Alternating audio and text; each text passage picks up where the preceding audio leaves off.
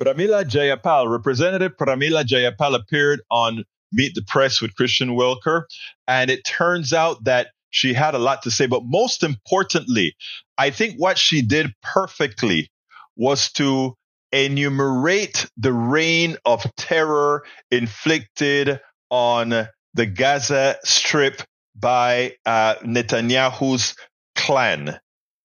I think it's important because when one places these items side by side, the damage in Gaza versus the damage in Israel, the destruction of the infrastructure in Gaza versus the destruction of the infrastructure in Israel, the number of deaths of children in Gaza versus the number of deaths of children in Israel, the number of deaths of people altogether and maiming compared to that in Israel as well. If you take a look at all of these all over, you have to ask yourself, who is in fact the oppressor?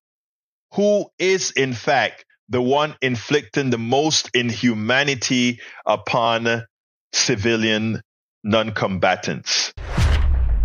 Progressive Caucus. Congresswoman Jayapal, welcome to Meet the Press. Thank you so much, Kristen. It's great to be with you. It is great to have you on a very busy Sunday. So let's begin with Israel. You have called for a ceasefire in Gaza. Do you believe there's a non-military solution to the crisis that would neutralize the terror threat from Hamas and also bring home the hostages?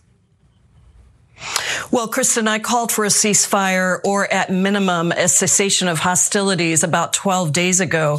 And in that time, since the beginning of this horrific war, what we have seen is now, in addition to the 1,400 Israelis who were killed, in addition to the hostages that have been taken, hundreds of hostages that have been taken by Hamas, what we are now seeing is 8,000 Palestinians who have been killed by Israeli airstrikes, 3,000 of whom are children. We have watched 120 premature babies who are likely to die without the fuel to run their incubators. And we see 50,000 pregnant women in Gaza who are going to either have to deliver their babies or die, but about 150 babies being delivered every day without food, water, or fuel. This is not a situation that is going to help either advance our long-term strategic goals of taking out Hamas, of ensuring security and peace for both Israelis and Palestinians,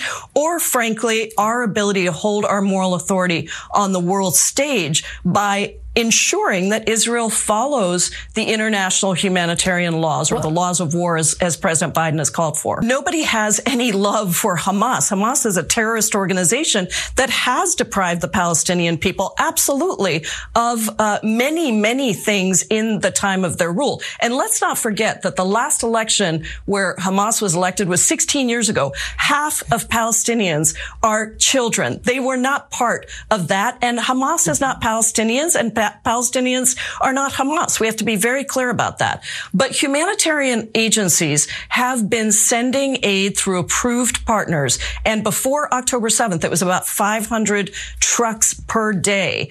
Now, Kristen, since the beginning of this war, we have seen less than 100 trucks delivered. Israel has stopped the fuel from coming in and being delivered by trusted partners. And Kristen, I just think we have to recognize that this is a double standard.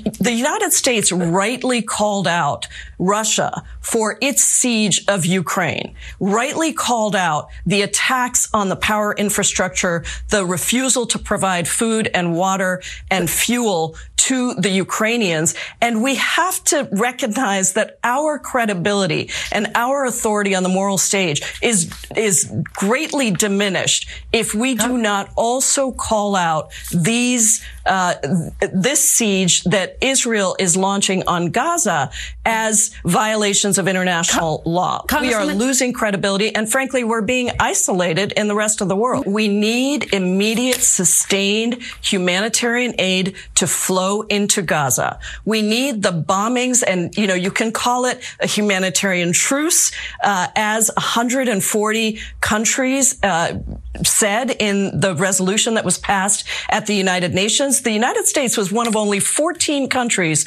to oppose that resolution. Call it a humanitarian truce. Use that time to make sure we get the hostages out, both American hostages and Israeli hostages. Let's not forget, Kristen, that we also have 500 U.S. citizens plus their families who were told to go to southern Gaza because they were not safe in northern Gaza. That was the part that was going to be bombed. They are now at the Rafah crossing, and all these days later, 3 weeks later, they are still there. The United States has a responsibility to de-escalate the situation. We see the escalation on the northern border with Hezbollah, and I think this is the moment for us to de-escalate, to call for a cessation of hostilities, and to allow humanitarian aid through and the negotiators to work to get the hostages released.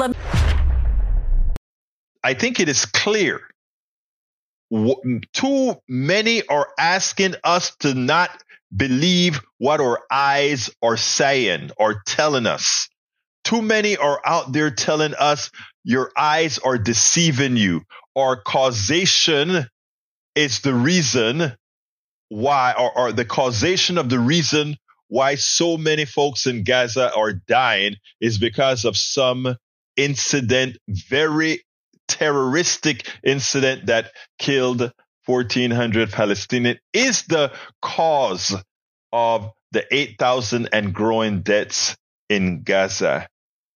And one has to ask, why don't we believe our eyes? Why don't we believe our eyes not only for the occurrence of today, yesterday, and the last 3 weeks after Hamas brutally, terroristically killed and kidnapped Israelis, but let's look pre that on what was occurring beforehand. Let's look at all the issues, from the taking of properties to settlers going into areas that they were through agreement shouldn't be, to simply destroying the homes of people who have been on the land for centuries, or simply removing or taking command of their properties under military rule. Folks, we have to start believing what we're seeing. We have to start believing that revenge sometimes is used for ulterior motives. And I think that is what we'll see is occurring right now. We spend a lot of time deconstructing the news, trying to parse it into a form that everybody can understand. We try to find those little nitpicks where it flies above the fray, etc. If you really like these videos that we do, I want to ask a big favor. Please go ahead. Number one, subscribe to our channel. And number two, please join if you can. Thank you so kindly for watching. Keep watching. Please remember to share. We must populate the entire internet with our progressive message, a message that we know is what most Americans say that they want. So help us, please join.